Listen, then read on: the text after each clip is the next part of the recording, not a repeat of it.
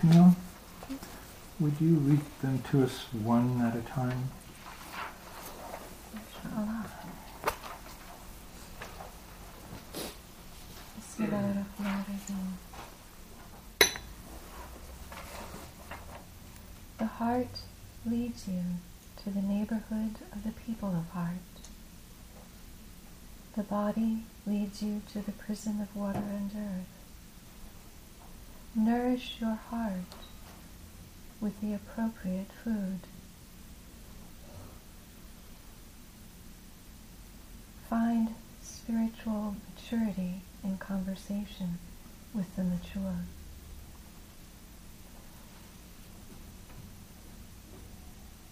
Let's read the second one. They're related. To us, a different language has been given, and a place besides heaven and hell. Those whose hearts are free have a different soul, a pure jewel excavated from a different mine.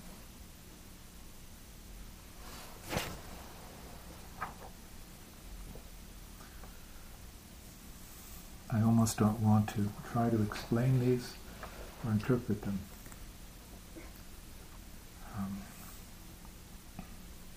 Yet each one of these could be a theme for an hour talk. Because behind all of this is a systematic knowledge, a practice, a understanding of the human being and what's essential in the human being.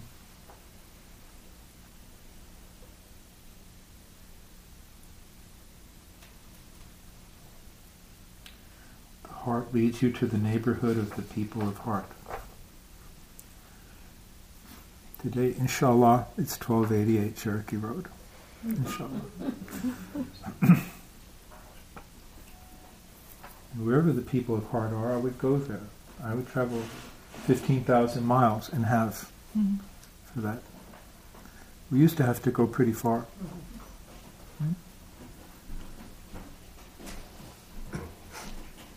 Nourish your heart with the appropriate food. It's a beautiful saying in Sufism.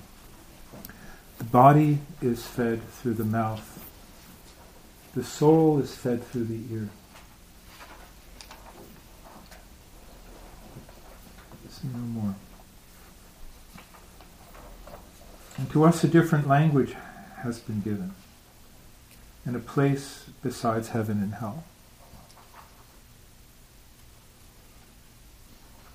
You're not begging for rewards from God. We're not running from God's punishment. The hearts that are free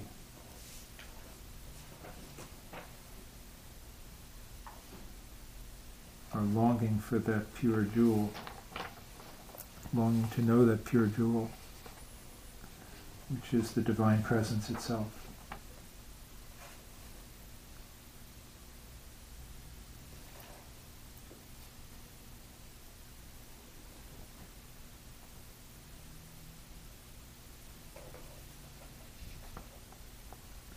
Let's read the next one. Abundance is seeking the beggars and the poor, just as beauty seeks a mirror. Beggars, then, are the mirrors of God's bounty, and they that are with God are united with absolute abundance.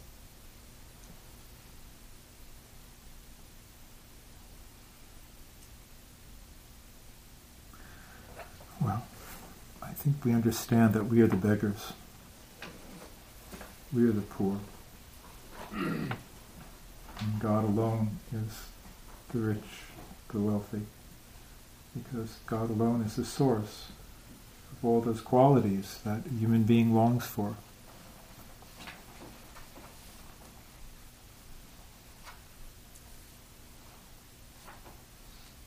But it's interesting. I think one of Mevlana's most powerful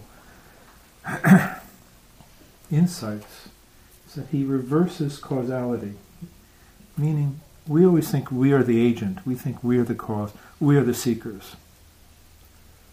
Especially in America. Americans are really, very self-preoccupied people. We're a do-it-yourself culture. Do-it-yourself. And Rumi's teaching us, no, the real power, the real agency is from Allah. Abundance is a name for Allah. Abundance is one of God's names. Bounty, abundance, generosity. Generosity, which is abundance, its source of everything we need and long for, is in fact seeking us in order to show its generosity, in order that we might, if we are the mirrors, if our hearts are the mirrors, that beauty wants to be reflected in our hearts and from our hearts. This is subtle yet very simple idea. It's only difficult to understand when you're locked into the ego's perspective. But one of the things that will happen on this path is that everything will shift how we see. Instead of seeing, we will be seen. We will know we are being seen. We will feel as if we were in that divine presence. We will feel that what is most true in ourselves is something that is reflected to us from that source. These ideas seem a bit difficult to comprehend. Be patient.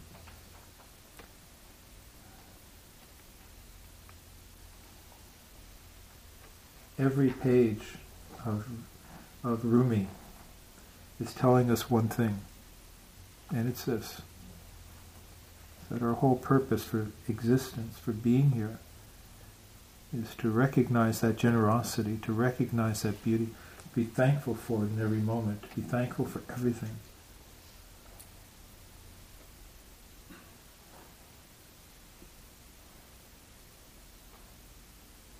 They that are with God are united with absolute abundance.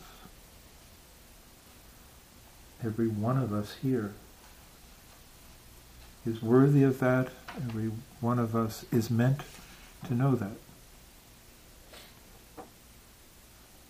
Okay.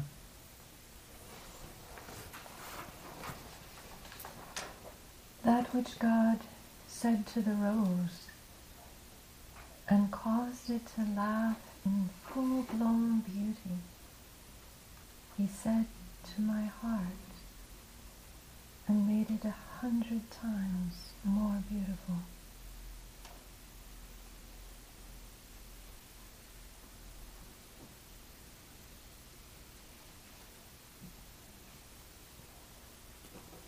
It's so painful to meet people who have been brought up in the religion of fear, and for whom their relationship to God is primarily one of fear, of dread, of shame.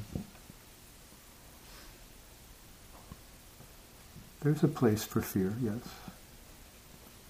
Fearing to make a mistake, fearing to fall. But Navlana is making it really clear that what the divine is this transformative power that makes a rose bloom, that can transform a human heart from being something that is numbed and shut down and negative into something that's fragrant and beautiful. And the action is from God.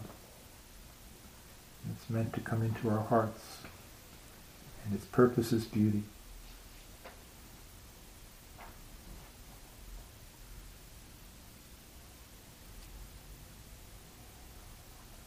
Let's go on to the next one.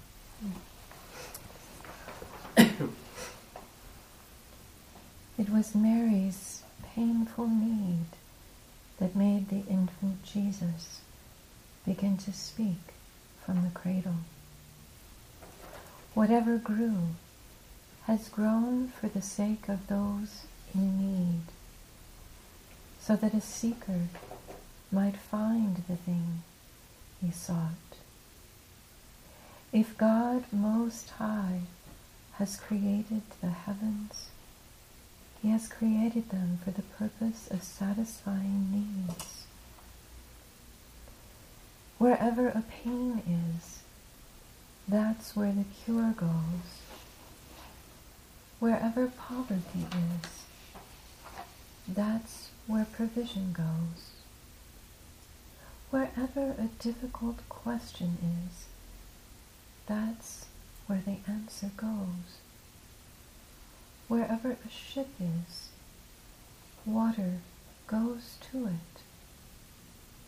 Don't seek the water, increase your thirst, so water may gush forth from above and below, until the tender-throated babe is born.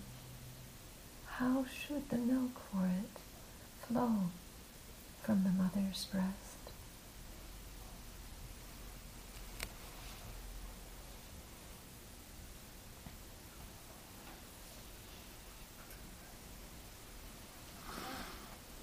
So Mary, Mother of Jesus, had the infant in the cradle, and according to our tradition, Jesus spoke in infancy. Spoke to his mother to reassure her and to speak about his mission.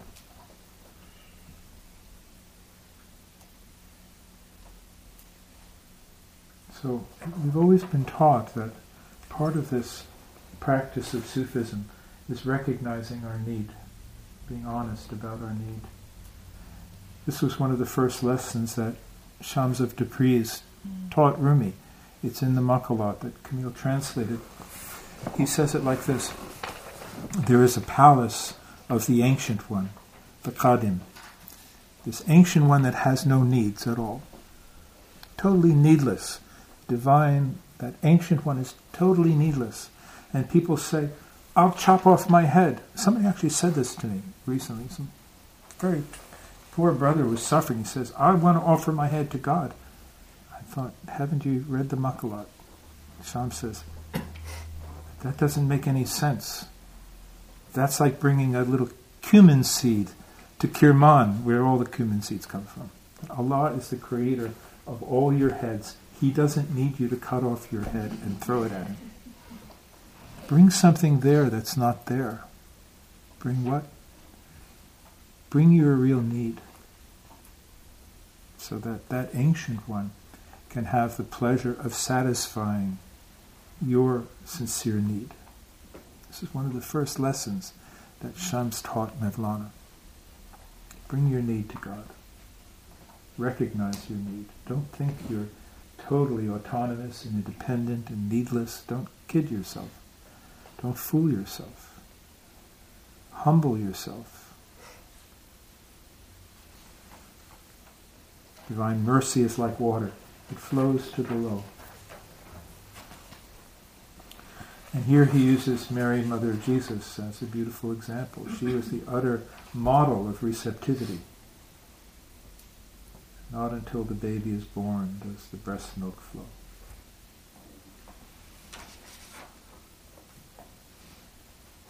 And now we can move on to something maybe a little more technical, a little more in the field of consciousness, but very important.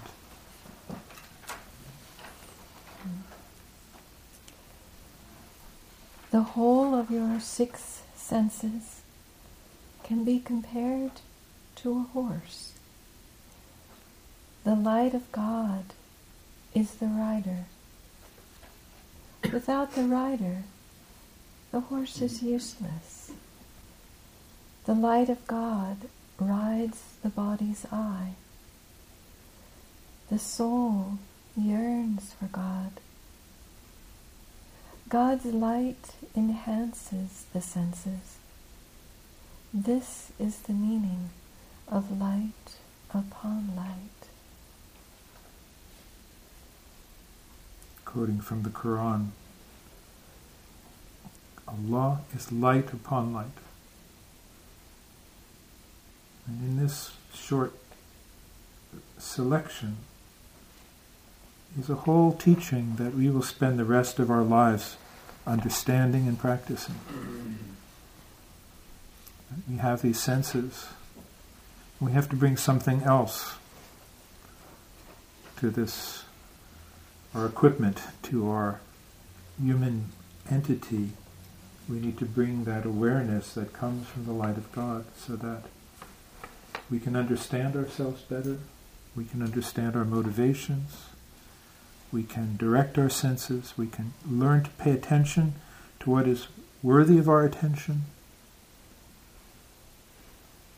learn to give our attention to what is worthy of our attention, become the master of all of our faculties, rather than to be enslaved like a dog that just follows its nose, or an animal that keeps turning in 1,000 directions. We have to live from the heart and let the heart direct our consciousness, our actions, our words, even where our eye falls.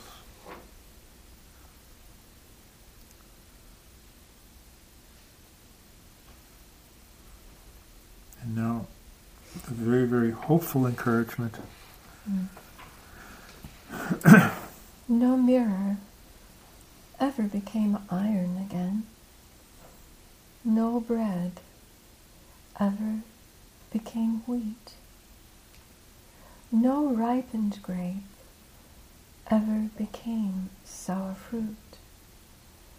Mature yourself and be secure from a change for the worse. Become light.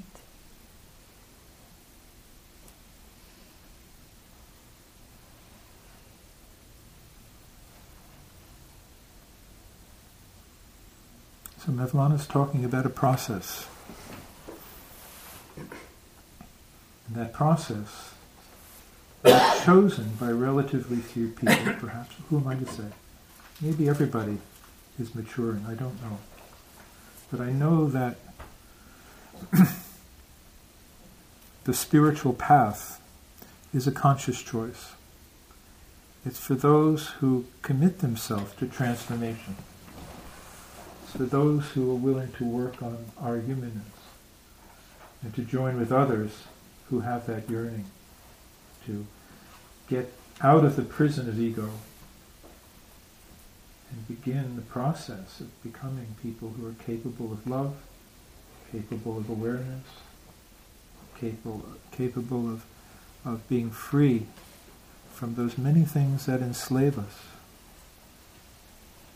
And this is a work, this is a process that's sustained by divine help. It's not all, the results are not from our own efforts, and yet the results are never without our own efforts.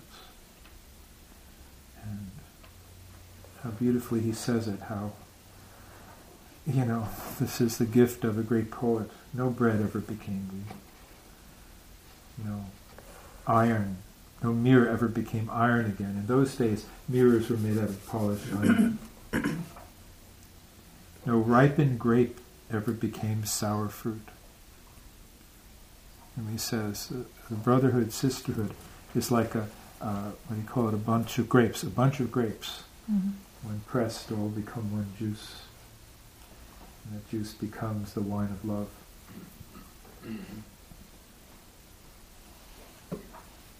And finally, this very tender little bit that maybe we should all hear.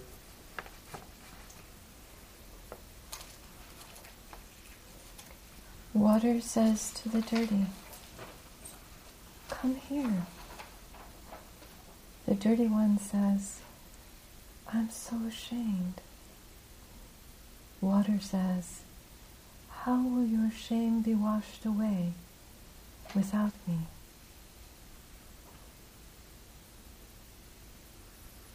Amazing. To touch our heart in this way with such simple words, such simple language, because if you're dirty but you don't want to take a shower, it's too much. You don't feel worthy of it, or whatever your reasons are. Something's not quite right, but you don't know what to do. You don't know. And then the water tells you, come on.